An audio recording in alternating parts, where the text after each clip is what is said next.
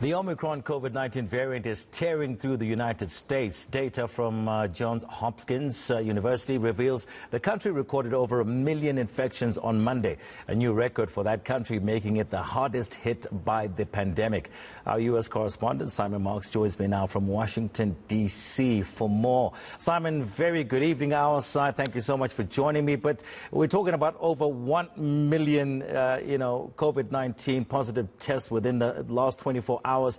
How many of these are attributed to the Omicron variant?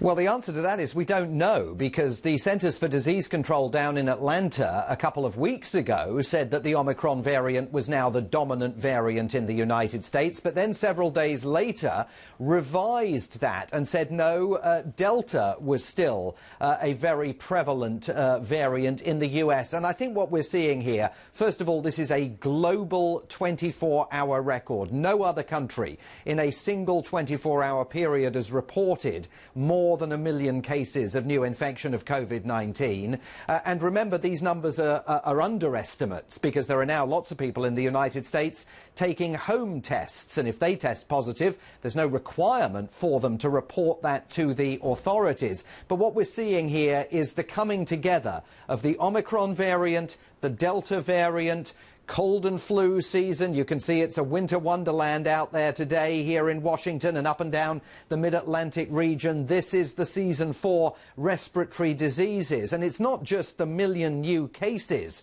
that are so worrying to public health officials here. It's also the fact that there are now more than 103,000 people in the United States currently hospitalized for COVID-19 treatment, with more than 72% of hospital beds across the country already occupied, and a growing number of intensive care units reporting that they have no spare bed capacity. Now, Simon, what we're finding here is that the majority of those people that are in hospital, going to hospital and staying in hospital, and also maybe going through to intensive care, the majority of them are unvaccinated individuals. Is that the case as well, that side?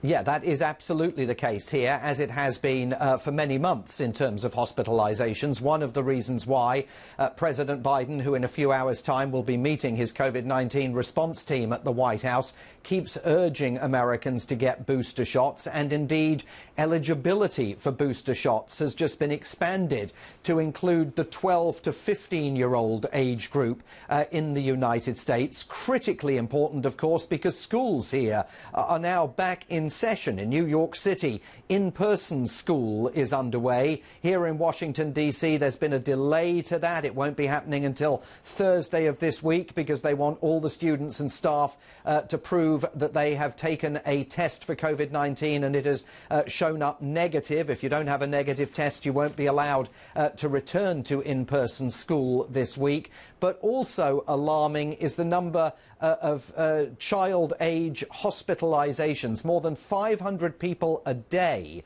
last week under the age of 16 were being hospitalized for COVID-19. And while they look at the South African data and they look at the British data and they say that overwhelmingly this seems to be a milder variant, Omicron, than Delta, there is still very clearly a lot of Delta around in the United States.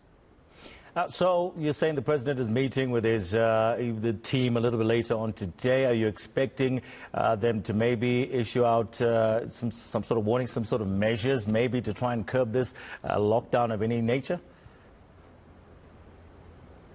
It's very difficult to imagine any kind of meaningful restrictions being announced. This is a White House that I think, without fear of contradiction, it has been relentlessly behind the Omicron curve. It was only a couple of weeks ago that the president's own COVID-19 response team coordinator was insisting that the United States is in a different position now. It's got the tools, it's got the vaccines, it can fight Omicron. There's no need to shut shut businesses down or to shut schools down. President Biden himself telling the American people this isn't March of 2020. But the reality is more than 1,200 people a day are dying of COVID-19 in the United States still. More than 822,000 Americans have lost their lives since this pandemic began. And businesses, in the absence of any guidance from the government, are having to make their own decisions. And so many people are now once again working from home, some businesses cutting back. We saw thousands of flights cancelled over the weekend because of staffing absences due to the pervasive spread of COVID-19 across the country. So whether we get a more realistic response from the White House in a few hours' time to what is being seen in hospitals, in businesses and schools across the country, I think is very unclear. And I suppose the last one, Biden's hamstrung a little bit because certain states tend to do whatever they want to do anyway. Yeah, I mean, that's absolutely true. I mean, the powers of the presidency, for example, on the issue of schools are non-existent. It's up to each individual state, and in some cases, each individual city in those states to decide whether they're going to do in-person classes, whether they're going to do distance learning. Similarly, business restrictions are also implemented and policed by each individual state. But I think it has been notable, particularly over the Christmas period, that there was a real reluctance on the part of the White House to suggest to Americans that in any way they needed to change their behavior. So we're seeing now the country paying the price for another absolutely unrestricted season of travel, holiday travel, people flying all over the country, driving, taking buses and trains, no requirements to be vaccinated in order to do that. And as a result, the numbers are now ticking up in a very dramatic way.